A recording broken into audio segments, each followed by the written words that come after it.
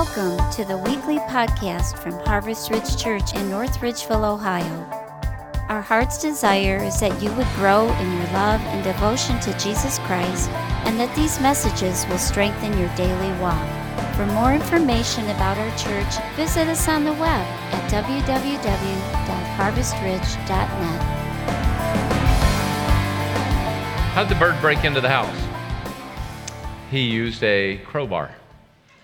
For those of you that don't know, my name is Crow. My last name is Crow. And so I ask you a question: what kind of birds stick together? Velcros. Yeah, it's murder when they're all together. And if you don't get all the groans there, do you know what a flock of crows is called? A murder. There you go. All right. So when was the last time you were mad? I don't mean ticked off like driving in traffic mad. I'm talking mad. I'm talking like I want to reach through the phone line, or I want to reach across the TV, or I want to reach across the table and just lay hands on you in the name of Jesus. No, when was the last time you were mad? I mean mad. You were so mad that you wanted somebody to pay. That's what I'm talking about. So I heard a story recently about a man who was sexually misbehaving with his stepdaughter. And I will tell you, if the guy had been there, it wouldn't have been good. We'll just leave it that way. What makes you so mad that you want people to pay? What makes you so mad that you want them to pay? Is it when someone lies about you and damages your reputation? Is it when someone steals your money? Anybody been there? That one makes me mad. I don't like it when people steal from me. Or when a lover breaks your heart? Or how about when a massive corporation damages the earth and gets off scot-free, but then they raise your gas prices?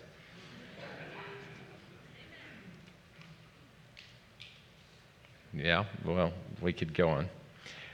Is it the abuse of a child by an adult? Rape? Another mass shooting? What is it that makes you mad? So mad that you want vengeance. So I got a statement for you today. Great Christmas sermon. Here's our Christmas sermon. You want an angry God.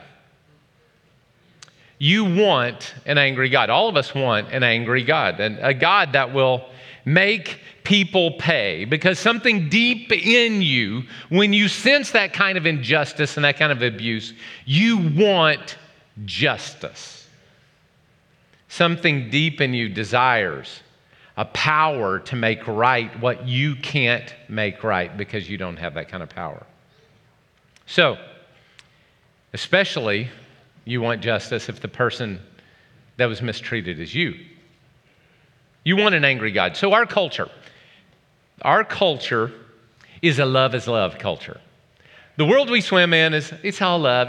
Love is love, and everything's good, and everybody's cool. You can do anything you want to, and only God can judge me, but we don't even think God's going to judge us.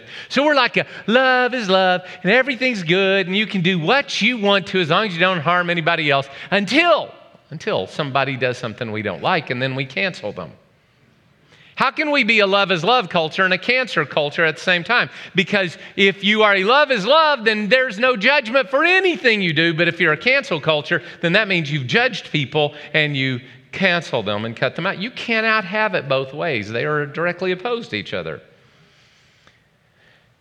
Either everything is okay or it isn't.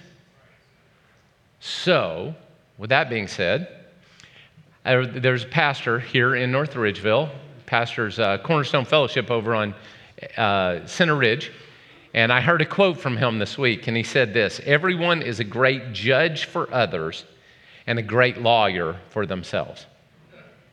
I thought, man, that's good. That's so good. Local pastor says that. I'm going to quote him to my church. Give props where props are due, right? Everyone is a great judge for others, but a great lawyer for themselves.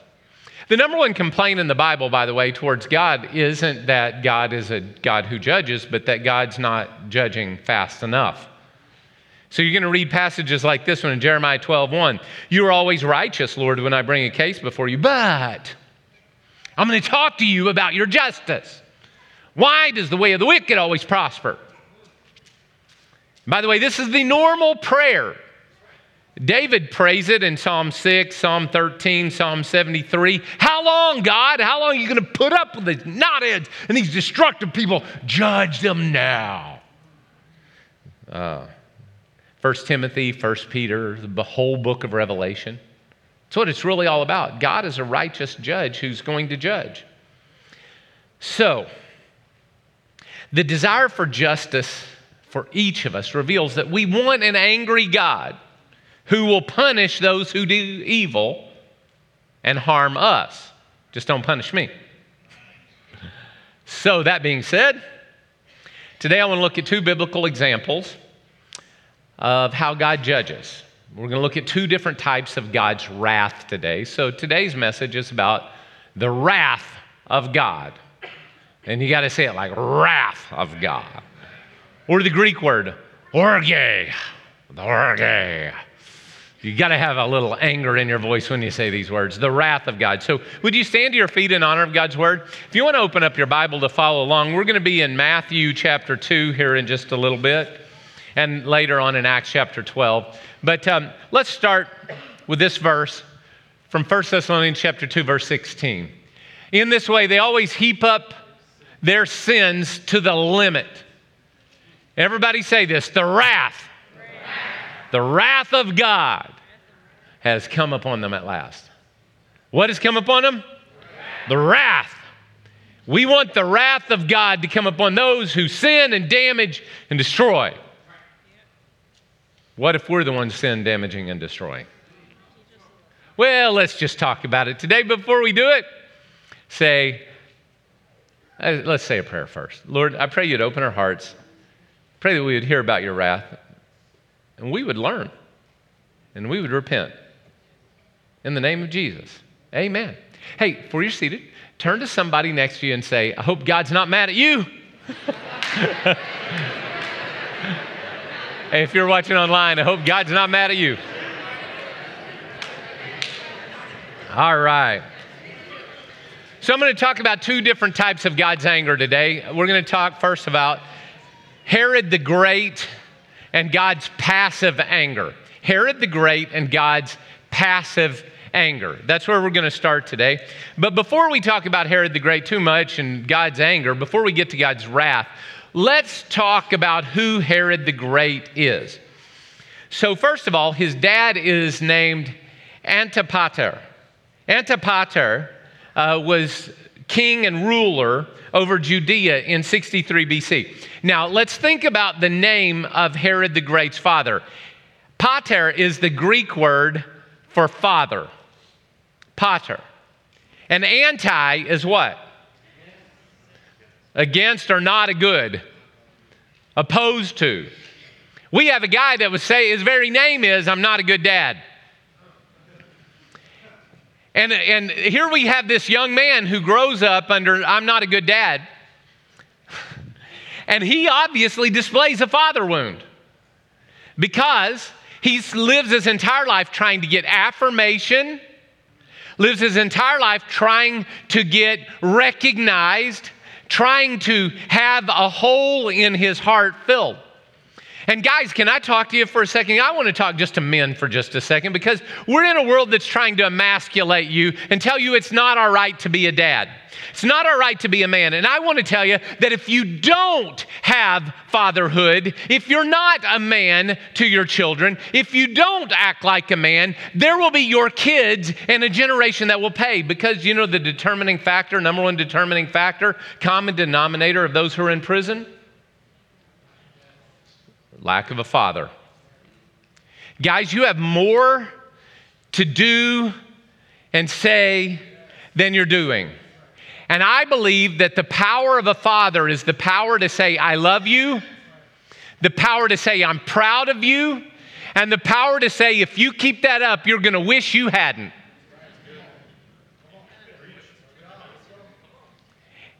Guys, we have power in our words of affirmation to give life and hope to the next generation. But we also have power in our words of discipline to keep them from being as stupid as we were. So guys, I'll give them back to you. Be men. Don't be an Antipater. So he raised a kid with a chip on his shoulder named Herod the Great. Now Herod the Great in 40 BC was given kingship over Judea and the Palestine area. He was given kingship by a guy named Mark Antony. Anybody remember Mark Antony and Cleopatra? Well, here Mark Antony was actually, at that time, he was in charge of the whole portion of that area of the world, and he gave Herod the kingship. And Herod becomes king in 40 BC, and he reigned until his death in 4 BC. Herod is known for something. He's known for his big building projects. The reason he's called Herod the Great is not just because he rebuilt Caesarea and Samaria and because he made massive cities out of them or aqueducts or the palaces he built, but what he's really known for is he's the one that built the Western retaining wall, because you see, the Temple Mount, the second temple, was smaller until Herod the Great comes along, and he built all those stones and he built up that area to make the Temple Mount in Jerusalem bigger, and he rebuilt the second temple, which was a great and beautiful temple. Now, in doing so, he was a big builder. That's why he's known as Herod the Great, because he did great building projects. But he was also a brilliant politician. Well, at least a manipulative politician. I think the two go hand in hand. Herod the Great, so there was a fight going on for the rulership of Rome. History lesson. You guys all right with a little bit of history here? Because you won't really understand the scripture unless I explain who this dude is. So there was this war going on in Rome between Mark Antony and Octavius. Mark Antony was over Egypt in that area, and Octavius was over the upper portion of the Mediterranean. So they're like this. And since Herod was here, he sided with Mark Antony. So there's this war and this struggle going on and this fight going on in the Roman kingdom for who's going to be in control. And eventually Octavius overpowered Mark Antony, and Mark Antony proved it when the moment he committed suicide. So Mark Antony ceased to be in power, which means the kingship of Herod stopped. So what Herod did is he went to, Octavius is here, Herod went to Octavius and said, listen to his spiel to him. He said, hey, listen, I'm a loyal guy.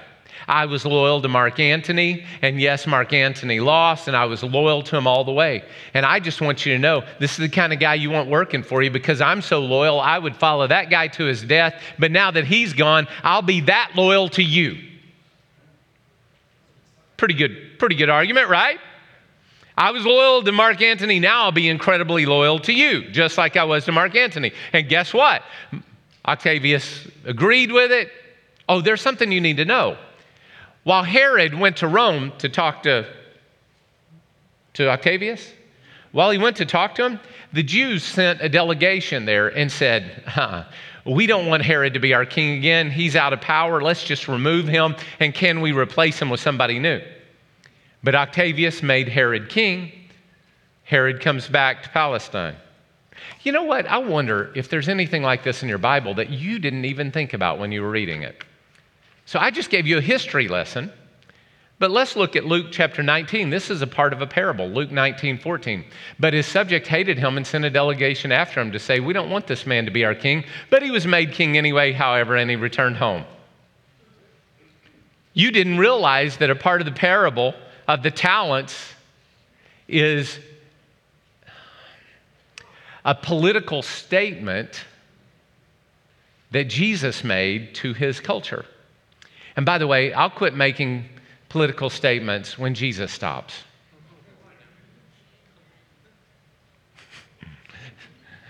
Don't worry about tax-exempt status. I don't care about that. You know what I care about? Righteousness. All right. Herod was also brutal toward his own family. Herod was originally married to a woman named Doris. Doris had a son. When he became king, Octavius appointed him as king, he divorced Doris and sent her and her son away, only later to have his son killed. Then he married Mariamne. Now, all the things I read about him and all the different spaces said that Mariamne was his loved wife. He actually loved her. He really, really loved her. They had 3 kids together. She was like his woman. And then in AD 29, Herod murdered Mariam and 2 of her sons and her brother and her grandfather and her mother. Nice guy, huh? Yeah. Eventually, Herod had 10 wives. 10 wives. Because a father wound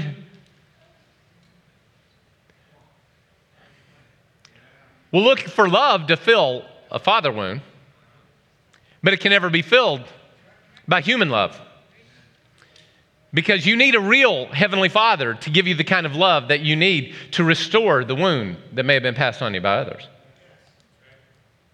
And Herod, of course, wouldn't do that, so he married 10 women. By the way, every time he changed his will, he would have to kill the wife and then kill their son. So he changed his will multiple times and killed all of his sons for like 3 from 10 wives. So in view of such executions, the Emperor Augustus reportedly quipped this, and we got the quote. It said, "It's better to be Herod's Hus than his Huas." It's better to be his Hus than his Huas. There's a joke here, and the joke is also a play on words, so they sound like Hus and Huas.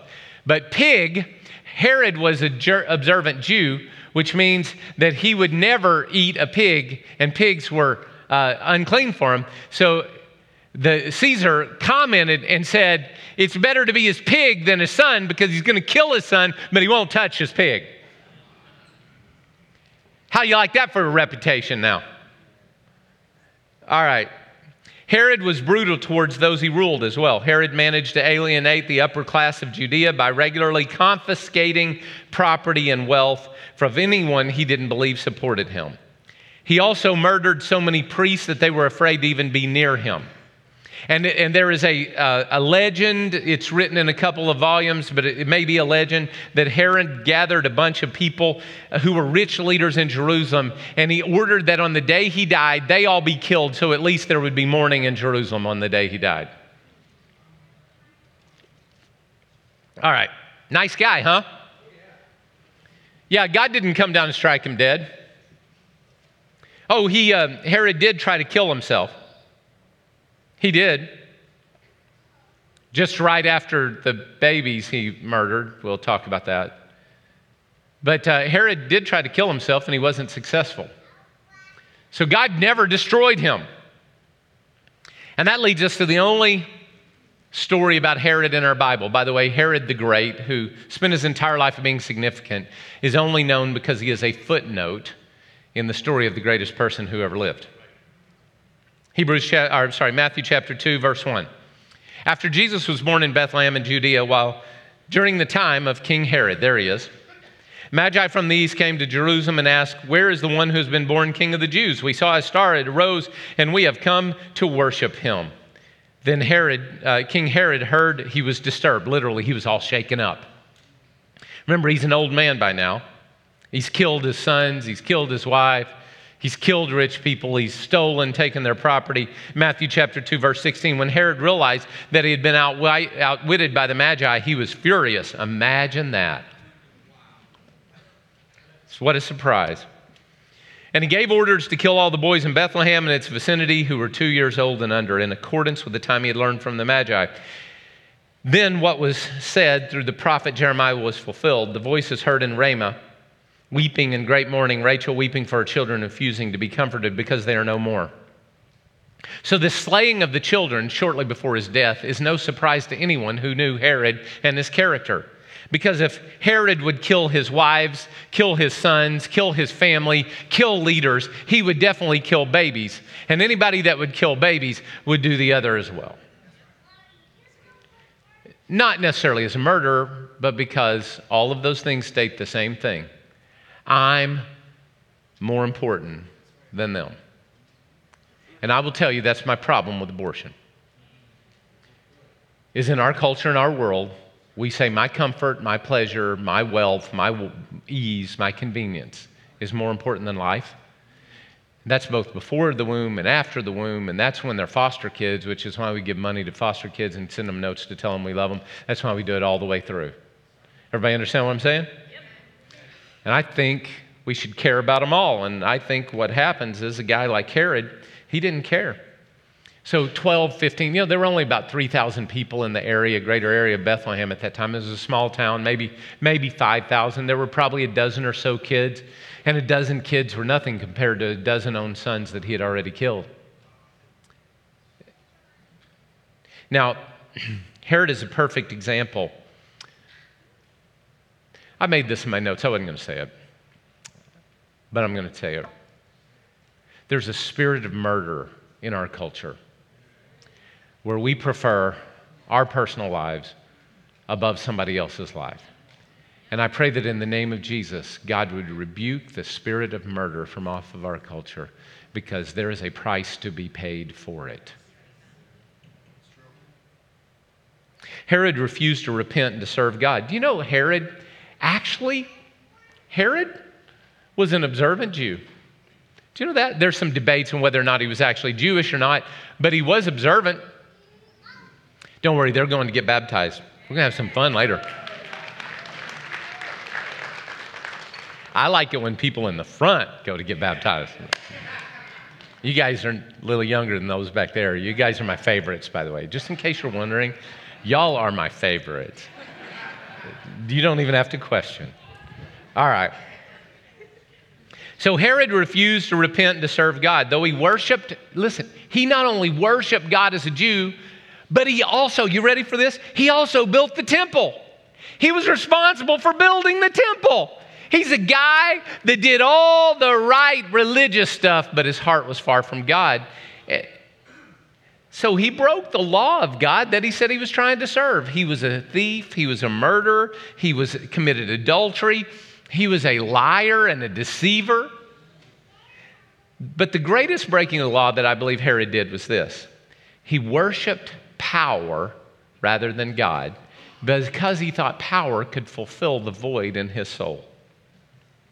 He was so concerned for his own position that he abused everyone around him. Herod wanted to be respected. That's why he was always fighting for his rulership. He wanted to be respected. But in the end, nobody loved him, nobody liked him, and nobody respected him.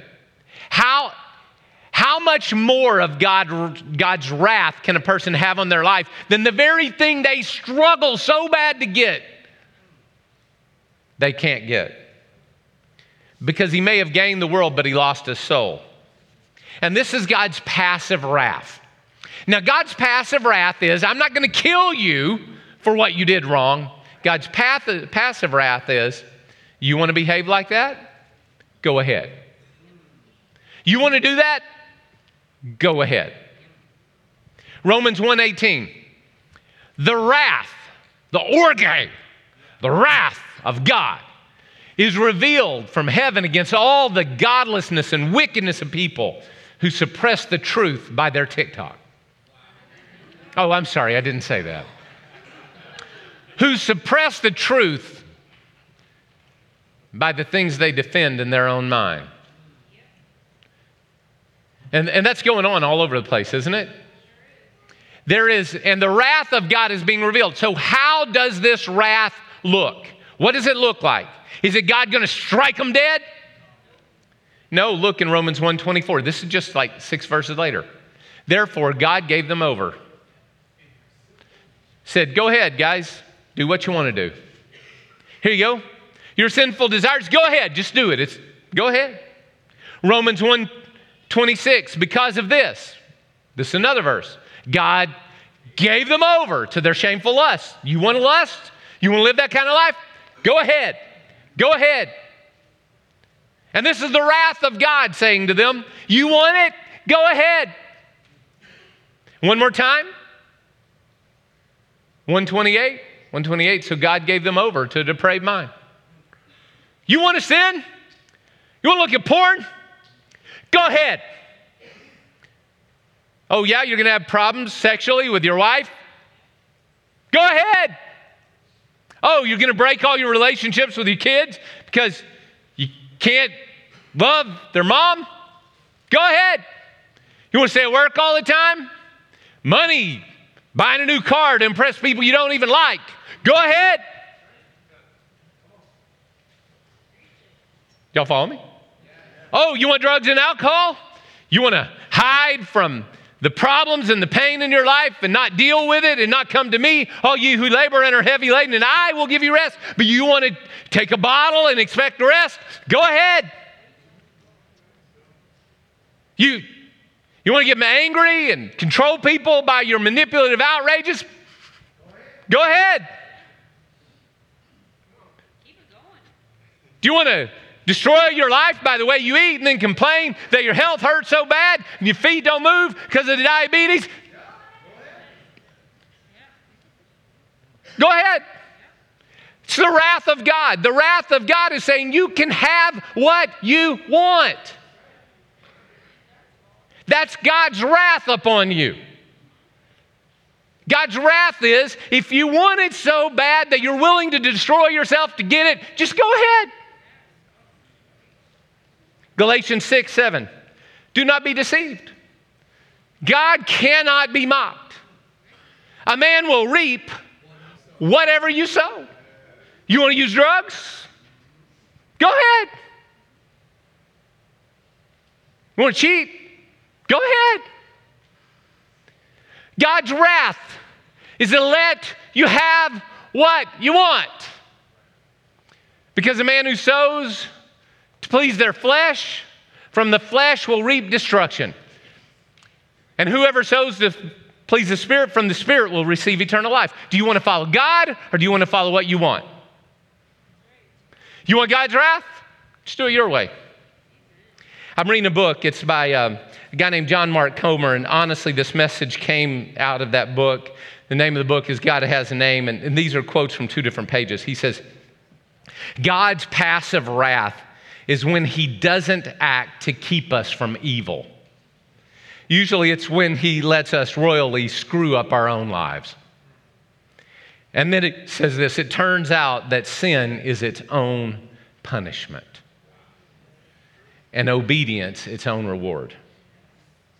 God's passive wrath is when he removes his hands of grace from you and says you can have what you want. I read it this way in a book years and years ago.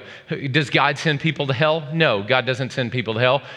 Hell, your entire life you've been sinning, saying, God, go away, leave me alone, I'll do what I want. And hell is finally God saying, you can have what you want. Also, does God destroy your life? No. That's when you say to God, I know better than you. And God says, okay, Burger King for you. Have it your way. You know, to tell you how far we've come as a culture, I'm going to read you a quote from a guy that you might have heard of, Abraham Lincoln.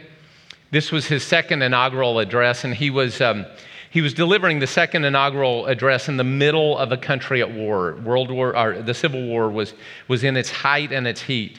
And he is counting, literally, in his second inaugural address, he is counting the cost of what the Civil War is costing the country. And the fact that an eighth of the population are colored slaves.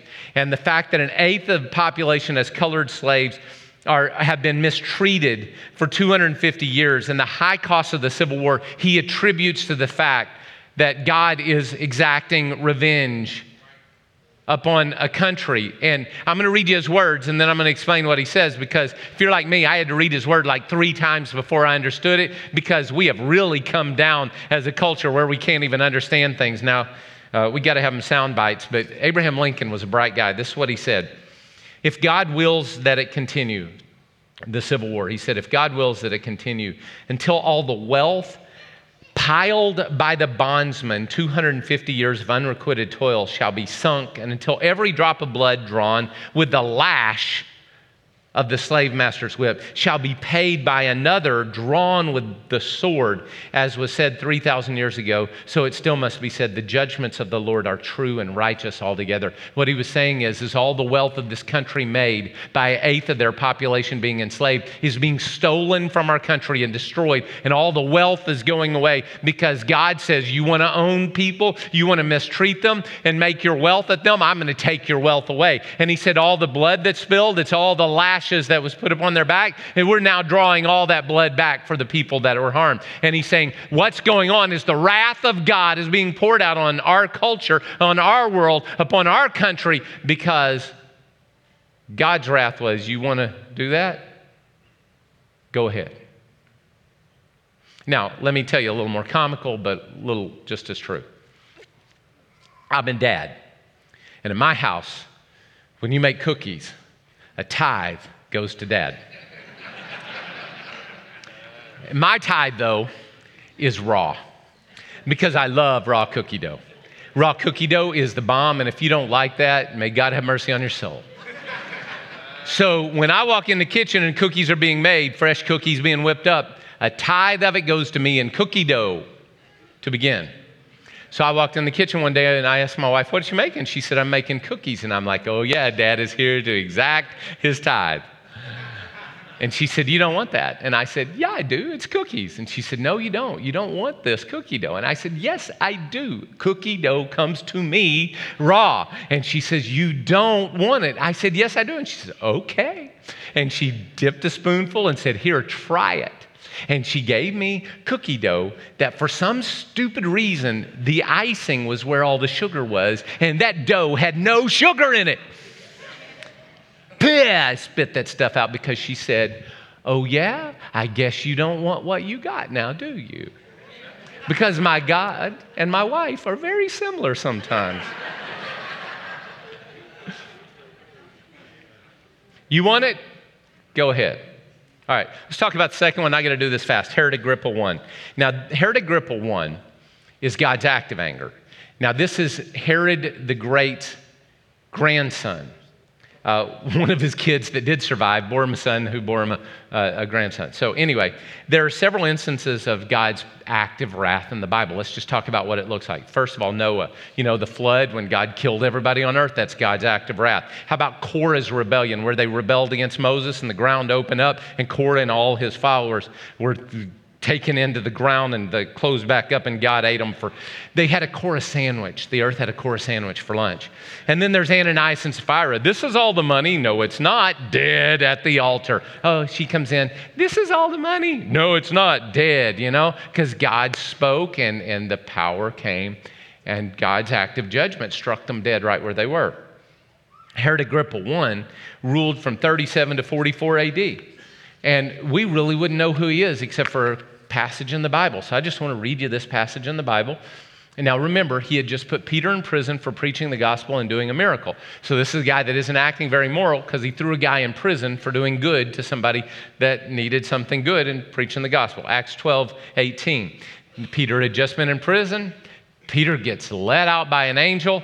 And in the morning, there was no small commotion among the soldiers as to what had become of Peter. After Herod had a thorough search made for Peter and didn't find him, he cross-examined the guards and ordered they be executed. Then Herod went from Judea to Caesarea and stayed there. So he moves from Judea to Caesarea. He'd been quarreling with the people of Tyre and Sidon. They now joined together and sought an audience with him. And after securing the support of Blastus, a trusted personal servant of the king, they asked for peace because they depended on the king's country for their food supply. On the appointed day, Herod, wearing a royal robe, sat on his throne, and he delivered a public address to the people. So he spoke really, really good. And they shouted, "This is the voice of God, not a man." And immediately, because Herod did not give praise to God, an angel of the Lord struck him down. He was eaten by worms and died. Oh, by the way, a little history for you there. He didn't actually die that day. The worms probably started that day, and within 6 months, he was so eaten up that he died. So for the next 6 months, he is eaten by worms on the inside and died. That does not sound like a nice way to go. But notice verse 24. The word of God continued to spread and flourish. So Herod put himself in the way of God, and God said, "No, I'm done with you. You're dead. Oh, by the way, I'm going to make it extra painful just because you were a jerk." So in this story, God's wrath is immediate and final. And there are times of God's judgment now where God is immediate and final. But they're rare. Most of the time, he's passive in his anger. Sometimes he's active. But let me just be very clear. There is a day coming when God's wrath will be final. Ephesians chapter 5, verse 6, let no one deceive you with empty words, for because of such things, God's wrath, his orge, his comes upon those who are disobedient. Colossians 3, 5, and 6, put to death, therefore, whatever belongs to your earthly nature, sexual immorality, impurity, lust, evil desires, greed, which is idolatry. Because of these, the wrath of God is coming. Revelation 19:15, he treads the winepress of the fury of his wrath of God Almighty. So God is going to have a day where his wrath is released. So the modern narrative is this: God is love. He's not mad at you. As a matter of fact, I was reading an article. Somebody sent me an article. They heard I was preparing this message. And they sent me an article from a guy named Joseph Prince. Y'all know Joseph Prince, right? You've seen him on TV. Anyway, Joseph Prince, and I don't know. I haven't listened to him enough, but I'm going to tell you in this one, he missed it, all right? He says, Isaiah 54, he takes one verse out of context, that God's no longer mad at you. And there's this Hebrews passage that talks about the wrath of God's been abated by the blood of Jesus. I agree with all of those things. But he makes a statement. He says, and I'm going to read this word for word, but know this, beloved, God will never be angry with you ever again.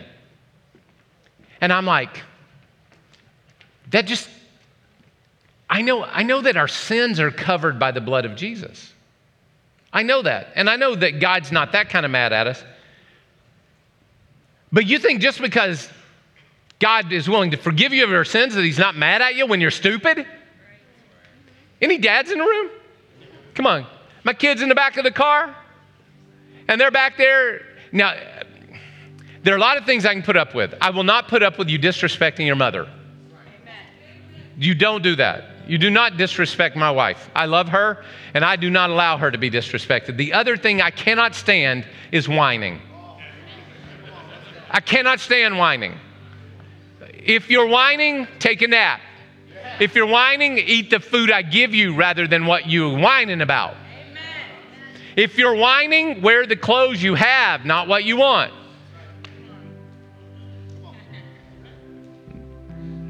But my kids be in the back seat, be whining. And I'd be like, all right, I'm not saying that's the way to parent, okay?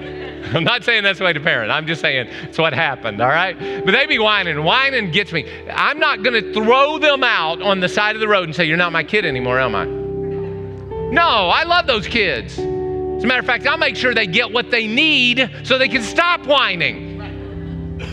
Are y'all following me? But I can still get mad at them. My wife, may God have mercy on her soul for being married to me. She has been known to get mad. I know you all looked at Pastor Robin up here earlier and you're like, she's the nicest person in the world. Don't make her mad. And I have been known to do that. Now that doesn't make me, I don't question her love. I don't question her loyalty. But I do question my sanity for making her that mad.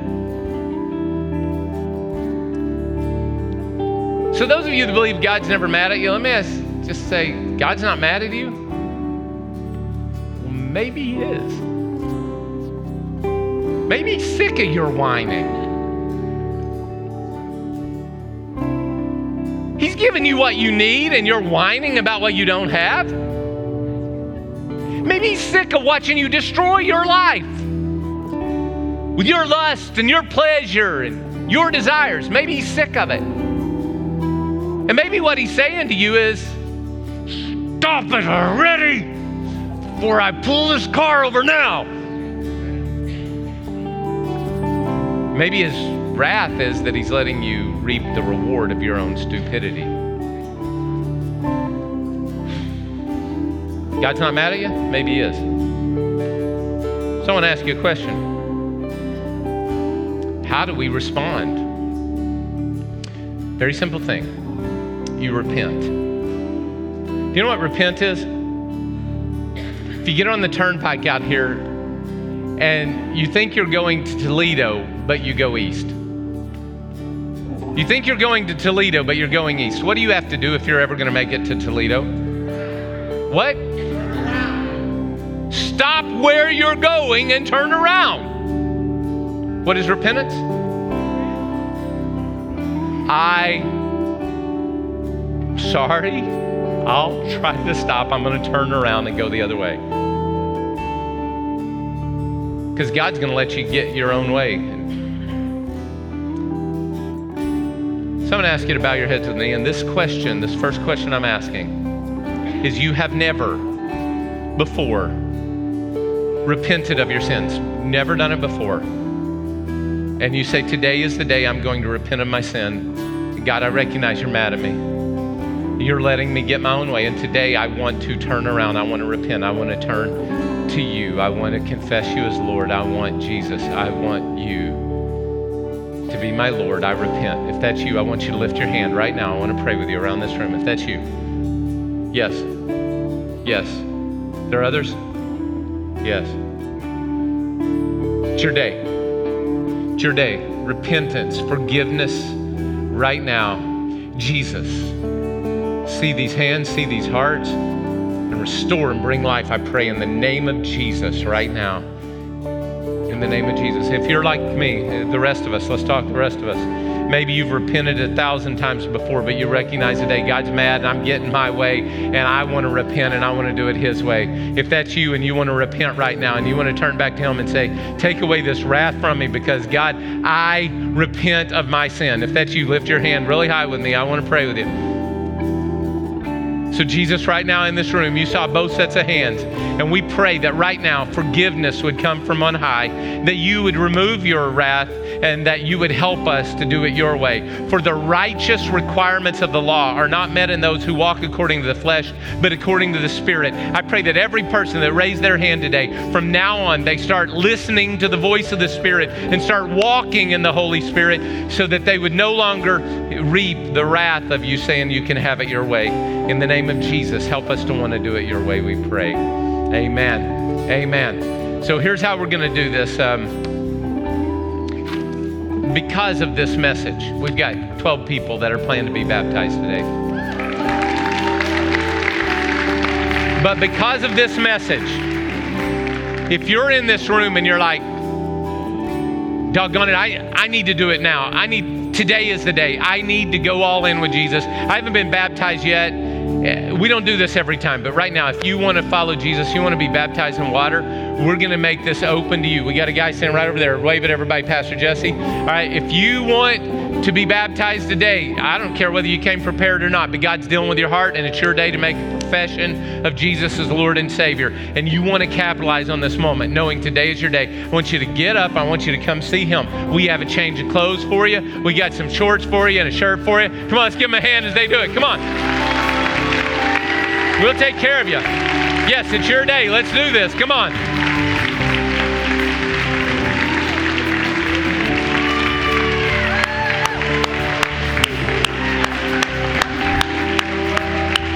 Pastor Jesse, you got a couple more here. Woo. All right, guys. We're going to do baptism in just a minute.